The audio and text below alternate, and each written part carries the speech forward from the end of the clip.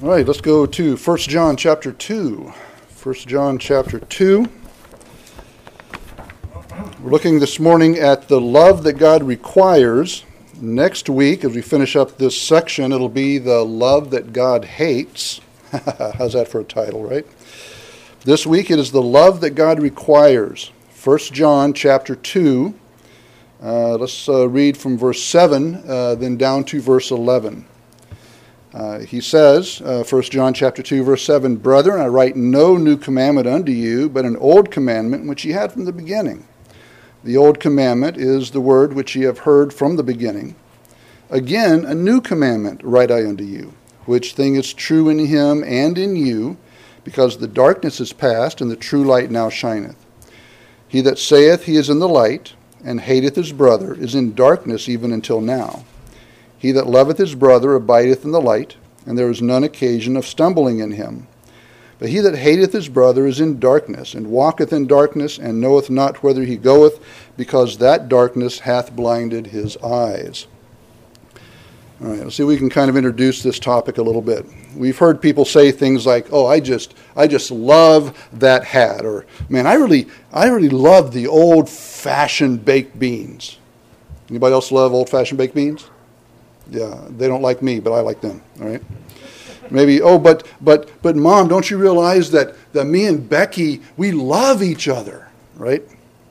Words can be like coins. They can be in circulation for so long that they begin to wear out. Unfortunately, the word love, or sometimes the way it's used nowadays, it's love, right? Kind of losing its value because it's so overused. And it's difficult to understand how a person can use the same word to express love for their spouse as they do to display their feelings about baked beans. When the words are used that carelessly, they really mean very little, or practically nothing. Like $1, they've been devalued, right? In verse 6, we see that we are to imitate Christ. The proof that we are indeed doing that we are indeed imitating Christ, is what is found in verses 7 through 11. Now, the life of Christ was one of self-sacrificing love. So the proof of imitating him is exhibiting his love through us. Love is that which seeks the highest good of the one loved. And since the highest good is the will of God, then love is doing the will of God. Because we know God's love toward us, we show God's love towards others. Now we're going to look at three things this morning. First of all, the love that God requires is new in emphasis. All right, it's new in emphasis. This is in verse 7. Brethren, I write no new commandment unto you, but an old commandment which ye had from the beginning. The old commandment is the word which ye have heard from the beginning. So they've had this commandment ye had from the beginning. Now, from the time that they first heard the gospel message preached. The commandment to love one another is not new in time, but it's new in character. Depth has been added to it. Because of Jesus Christ, the old commandment to love one another has taken on new meaning. It's been expanded. The word commandment, again, like up in verse 4 of chapter 2, is precept. It's not commandment as we think of the Old Testament commandment, like the Ten Commandments. It's not that kind of commandment. It's all the precepts and teachings and commands that Jesus gave while he was here on earth and as recorded in the New Testament. John is assuring his readers that the commandments or the precepts that he has given them is nothing new in quality. They had this commandment in front of them and with them constantly during their lives as saved individuals. So how is it possible for one commandment to stand head and shoulders above all the others? Well, if you were to take the time to go to Romans chapter 13, verses 8, 9, and 10, you would see how that love is the fulfillment of God's law. Remember that all the Old Testament law and prophets hang on two huge hinges, so to speak. You love God with all your heart, soul, mind, and strength, and you love your neighbor as yourself. And if you could do that, you could keep the Old Testament law. Look at it this way. Parents must care for their children according to the law of the land, right? Child neglect is a serious crime. But how many parents have a conversation like this when the alarm goes off this morning? She might say, honey, you'd better get up and go to work. You don't want to be arrested, right? He says, yeah, well, you'd better get up and get the breakfast for the kids, get their clothes ready. The cops might show up and take us both to jail. She says, well, you're right. Boy, it's a good thing that we have the law, or we'd stay in bed all day, wouldn't we? Now, it's doubtful that the fear of the law is a motivation behind earning a living and caring for your kids, right? Parents fulfill their responsibilities because they love each other and because they love their children. To them, doing the right thing is not a matter of law. Right? It's a matter of love. The commandment to love one another is the fulfillment of God's law in that same way. So the commandment to love one another is new in emphasis. It is one of the most important commandments Christ gave us. It is to love one another as I have loved you, he says. And you're not to act as if you love them. All right? You're not supposed to pretend you love them, but you're supposed to do what you do because you love them. And it's not hypocrisy, it's obedience to God. You don't pretend to love them even if you don't. You show them that you do love them. And that brings us to verse 8. The love that God requires now is not only new in emphasis, but it's new in example. Verse 8 says, again, a new commandment write I unto you, which thing is true in him and in you, because the darkness is past, and the true light now shineth. So, again, a new commandment. The commandment of love is both old and new. It's old because John's readers have had it from the beginning of their Christian experience. From the time they first trusted Christ, they have had this commandment to love one another. It's new because in the unfolding of this Christian experience, it's developed new power, new meaning, new obligation, a close correspondence with the fact that Christ's life, with the crowning ministry of all he has done on and after the cross, with the facts built into the Christian life. See, to walk as Christ walked, okay, to do what verse 6 says do, is to put into practice that old commandment and make it new, is to love one another, but go above and beyond that then. Now it says which thing is true in him and in you. And you'll notice that there's a repetition here. It's in him and in you. It's not in him and you, all right? The grammar is very specific. It implies that the love commandment finds its realization kind of separately here. First, it finds its realization in Christ. Okay? We love Christ because he first loved us. He first demonstrated his love for us. And then it does so in us as we walk even as he walked. We could say that this thing is true in Christ and in us, but what is this thing? What is the fact that is true in Christ and in us? Well,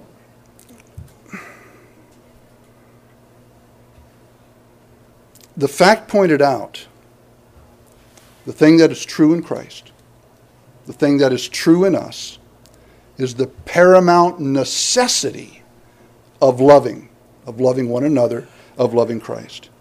It's a fact that hatred of one's brother while loving God is unworkable. It's untenable. It can't happen. You cannot love God and hate another believer. Can't do it.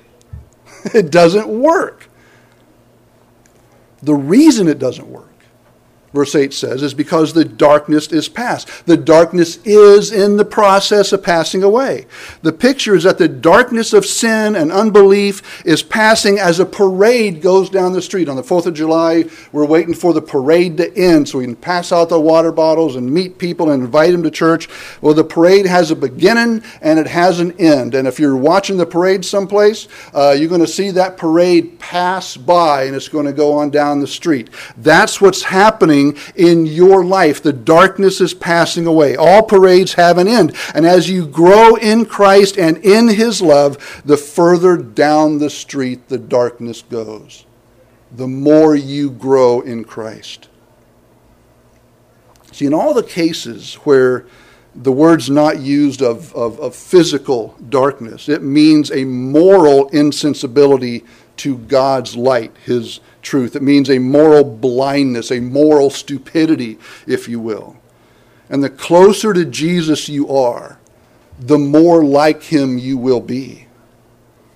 The light, it says, is already shining, and the darkness is already passing by. And the more our darkness is past, the light of the gospel, the truth of God's word shines in us. And the deeper then ought to be our subjection to the commandments of Jesus Christ.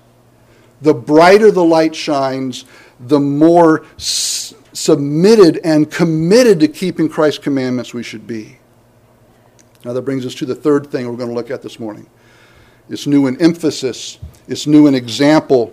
It's also new in experience. This is verses 9, 10, and 11. Let's take them one at a time. Verse 9 says, "He that saith he is in the light and hateth his brother is in darkness even until now." This is the fifth time, right? The fifth time that John points out the possible inconsistency between profession and conduct. The fifth time he has said that there's possible for people to say something and it not be true in their life, for their protection, for their profession to be inconsistent with the way they live, because saying ain't doing. Now it says if he says that he's in the light, we need to understand that there's no bridge here between light and darkness.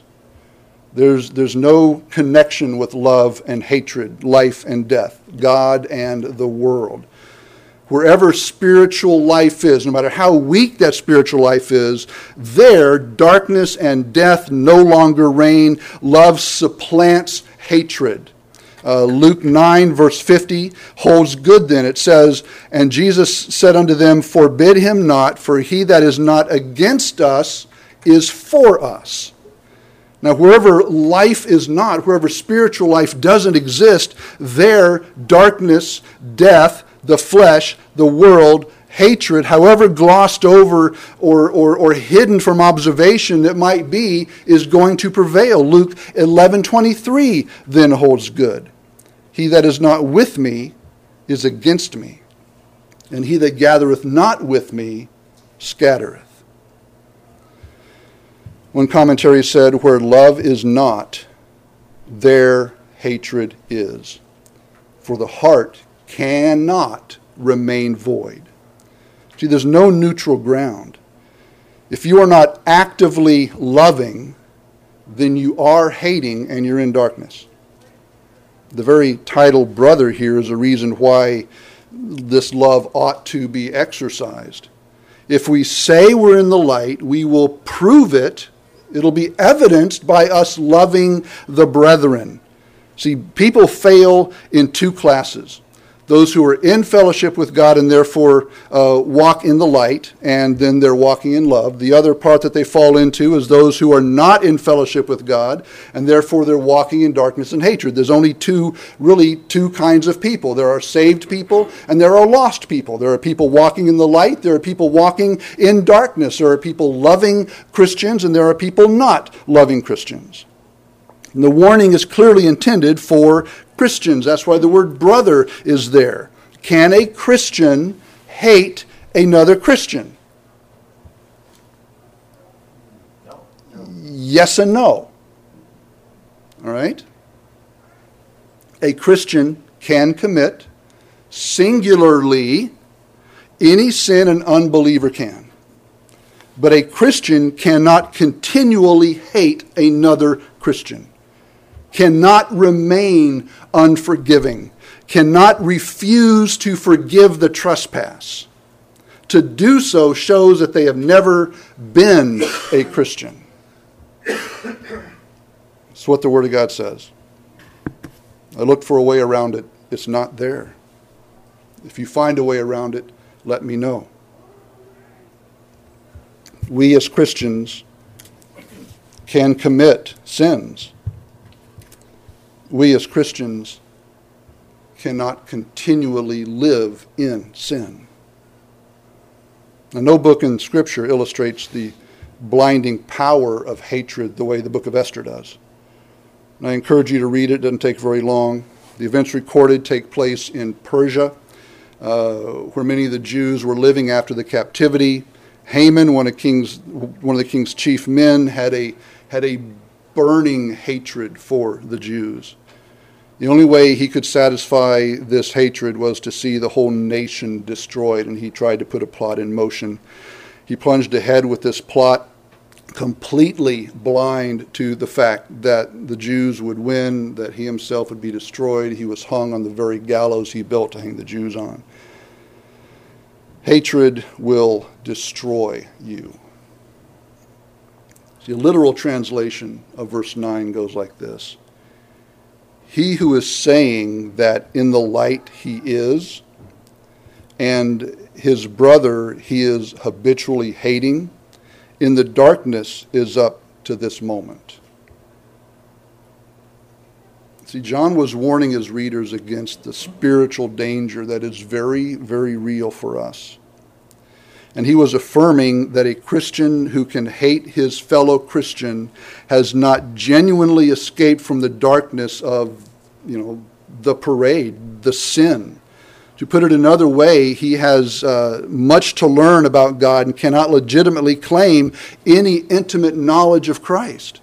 If he really knew Christ as he ought, he would love his brother. Yes, something might happen that may momentarily create a hatred in his heart for his brother, but because of the love of Christ dwelling in him, he cannot abide it to stay, and he must offer forgiveness, and he must return to loving his brother. And if he does not, it proves he never was saved to begin with. It's impossible to be in fellowship with the Father and out of fellowship with another believer at the same time. It's one reason why God established the local church, I think, the fellowship of believers. So you can't be a believer alone. A person cannot live a complete and developing Christian life unless they are in fellowship both with God and with God's people.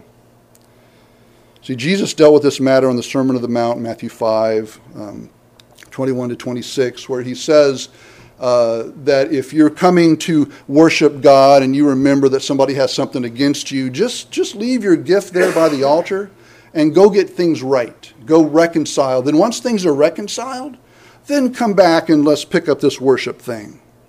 It means that a gift on the altar, worshiping God, is valueless. God does not accept our worship if we as a worshiper have a dispute with another believer. Right? The worship cannot take place. Jesus does not say that the worshiper has something against his brother, but that a brother has something against him. There can be no worship unless there is reconciliation. So it's better, don't try to worship when you know there's something going on with you and another believer. Don't try to pretend it's not going to happen. You may fool everybody else. You're not going to fool God. Go make it right. Get it right. Then come back. So even when we have been offended, we should not wait for the one who has offended us to come to us. We should go to them. If we do not, Jesus warns us. Worship's not going to take place. Your relationship with God is going to be hindered. See, the only way to walk in the light, says chapter 1, verse 7, is to have fellowship with God who is the light. So the claim to be in the light is nullified by hating your brother. When it says at the end of verse 9, even until now, up to this moment, in spite of the apparent increasing light and even his own boast of being in the light, no, this person is still in darkness. Now look at verse 10, where it says, he that loveth his brother abideth in the light, and there is none occasion of stumbling in him. The love that the early Christians had for one another and for other people impressed the heathen. It impressed the Roman government. They couldn't abide it because, of course, they wouldn't bow to their little political god Caesar, and that really upset the Caesars. But the Christians were known for loving other believers and loving the poor, taking such good care of the poor that the Roman government didn't know what to do. The Roman government would say that the Christians take better care of our poor than we do. The essence of the word love is that of a self-sacrificial love that gives of itself for the well-being of the one being loved. See, Christian love is not a shallow sentiment. It's not a passing emotion that we perhaps experience in a church service. No, Christian love is a Christian loving. It's a practical thing. It applies to everyday life. Just consider some of the one another's in the New Testament. And if you want to do a study that would, I think, be rather profitable, go through just the New Testament and write down all the things that, all the one another's in Scripture. You'll find that it's very practical to love one another. Jesus explains what this looks like. Here's just a few of them. In John 13, it's to wash one another's feet. In Romans 12, it's to prefer one another. In Romans 12, again, it's be of the same mind one to another. Judge not one another, Romans 14. And Romans 15 says receive or accept one another. Later in Romans 15, it's admonish or encourage one another. 1 Thessalonians 5, edify, that's build up, encourage, lift up one another. Galatians 6:2 is bear one another's burdens. Here's a real popular one, James 5, confess your faults one to another. Are you kidding me? Oh yeah, confess your faults one to another. There's got to be some love and trust to do that, right? 1 Peter 4 says to be hospitable one to another. See, abiding in love is abiding in the light. And he who hates his brother is both a stumbling block to himself, and they stumble against himself or themselves, and they stumble against everything inside and out of their life. And the word occasion of stumbling, that's the Greek word scandalon. Think of a scandal. What it was that movable stick or trigger on a trap or a snare. It's an impediment placed in the way, causing somebody to trip and to fall.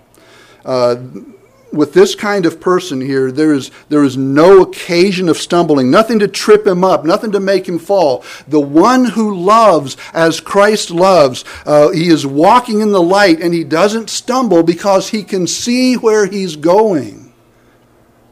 To love other Christians means to treat them the way God treats them, the way God treats us. Christian love that does not show itself in action and in attitude is bogus. It's got to change the way you think, and it's got to change what you do. Now, what happens to a believer who does not love the brethren if for some moment in time you have a hardened heart? We've seen the first tragic result is that they're in darkness, although he probably thinks he's in the light. He thinks he sees, and actually he's blinded by the darkness of hatred. This kind of person is the one who causes trouble in Christian groups. They think they're a spiritual giant. They think they have great understanding when actually they're a babe with very little spiritual perception if they're saved at all.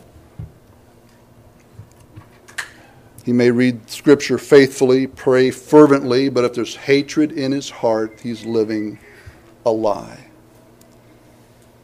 The second tragic result is that if a believer is holding hatred in his heart, and again, the believer cannot hold hatred in his heart for an extended period of time, he's going to become a cause of stumbling. It's bad enough when an unloving believer hurts himself. But when he starts to hurt others, the situation is far more serious. And it is serious to walk in darkness. It's dangerous to walk in darkness. It's dangerous to traverse unknown territory and not know where your feet are being planted. An unloving person stumbles himself and causes other people to stumble as well. You see, your sin always affects other people, not just you. And yes, your sin does affect you, but your sin always affects other people. Now that brings us to verse 11, which says, "But he that hateth his brother is in darkness, and walketh in darkness, and knoweth not whither he goeth, because that darkness hath blinded his eyes." Why is God telling us this? Again, is God being mean? Is he trying to trip us up? Is he trying to make our life miserable? No.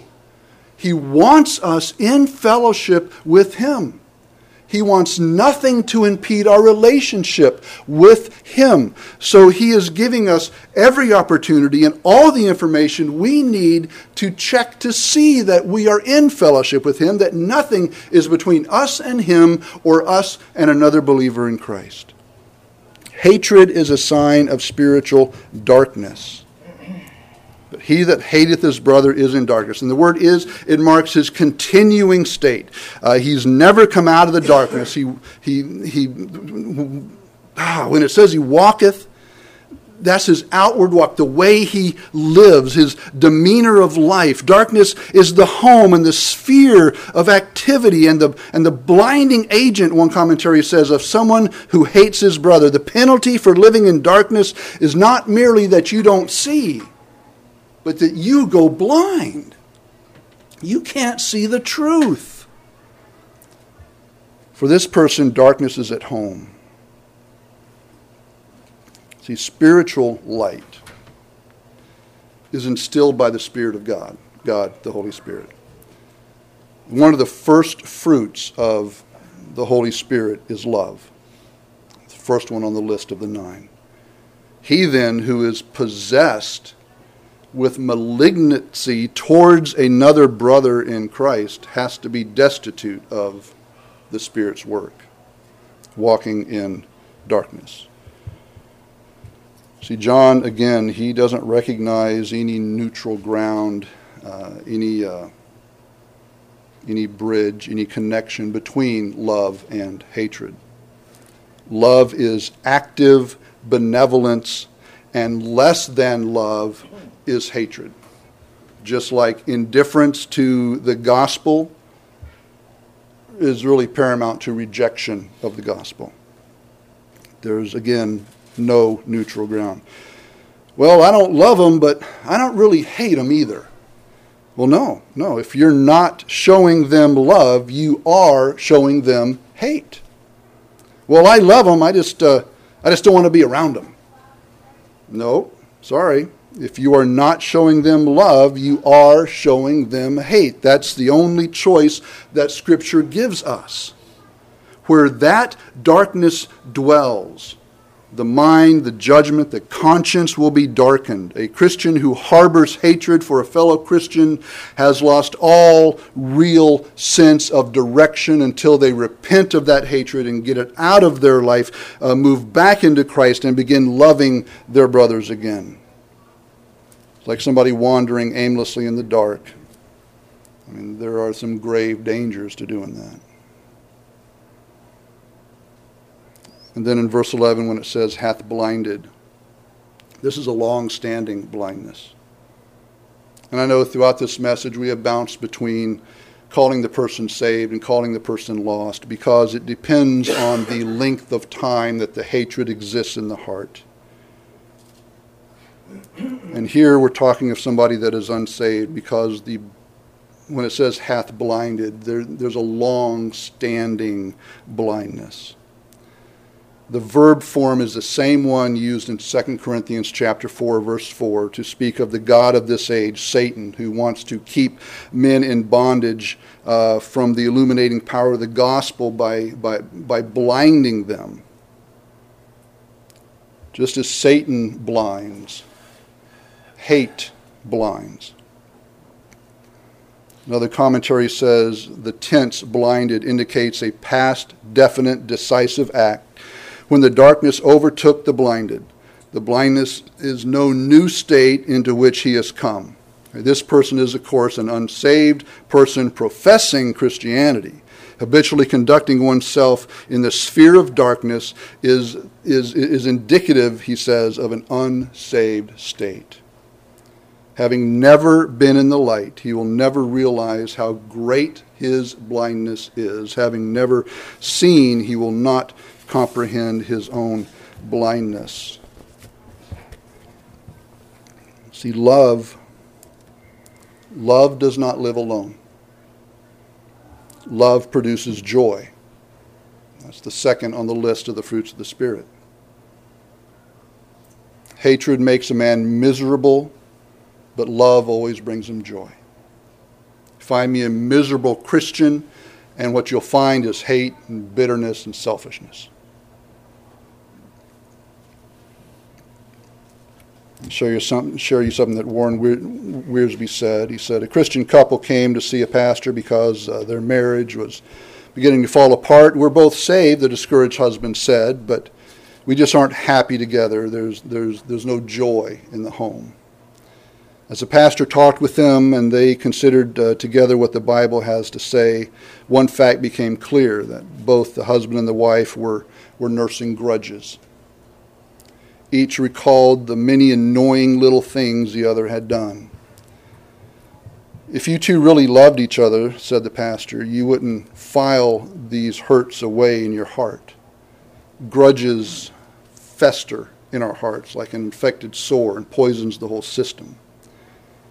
Then he read 1 Corinthians 13:5, love thinketh no evil.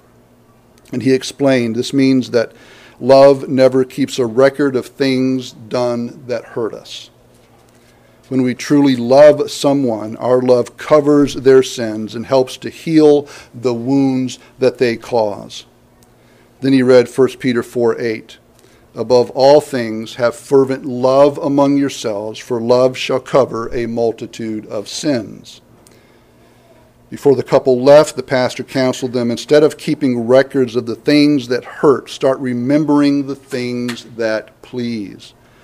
An unforgiving spirit always breeds poison, but a loving spirit that sees and remembers the best always produces health.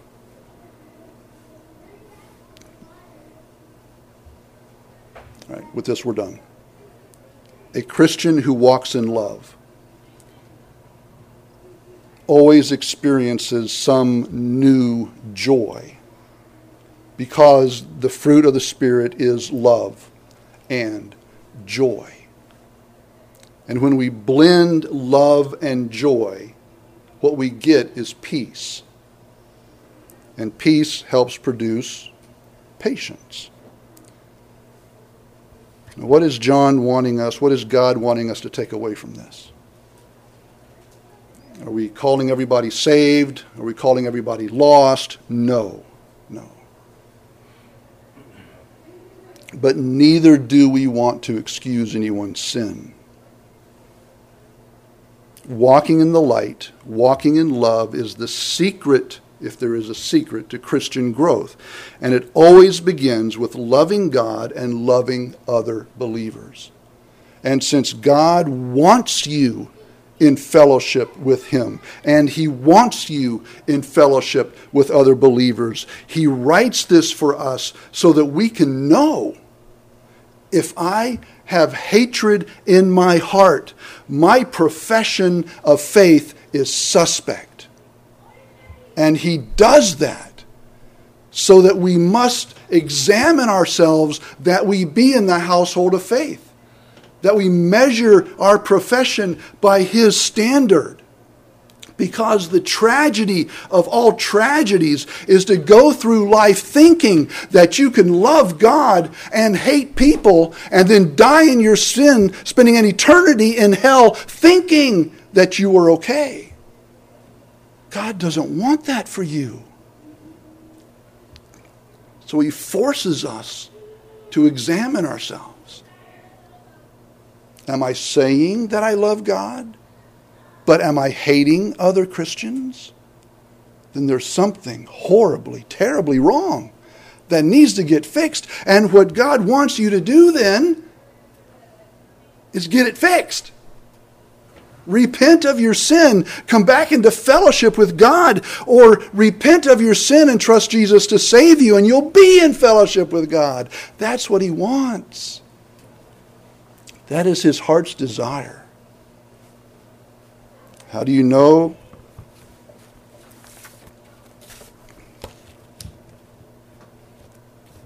How's your love?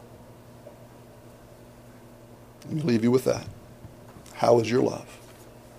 Stand with me. Let's pray. Father, we do want to thank you for your love for us. We only ever love you because you first loved us. And you demonstrated that love for us, and that while we were yet sinners, Christ died for us. And Father, I pray that your Spirit would work in us, Lord, to help us examine ourselves. Lord, our heart's deceitful and desperately wicked. We'll lie to ourselves and we'll convince ourselves of things that aren't true. We need the Spirit of truth to strip away all our lies. And Father, I pray that you'll work in us simply to form Christ in us. That we either repent of our sin and come back into fellowship with you, or we get saved and enter fellowship with you. But Lord, it's all so that we can be in fellowship with you. So Lord, please do in us that which we are not capable of doing ourselves. An honest examination.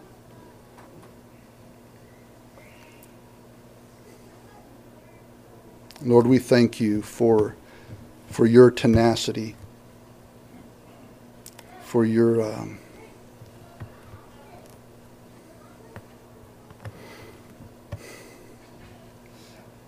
determination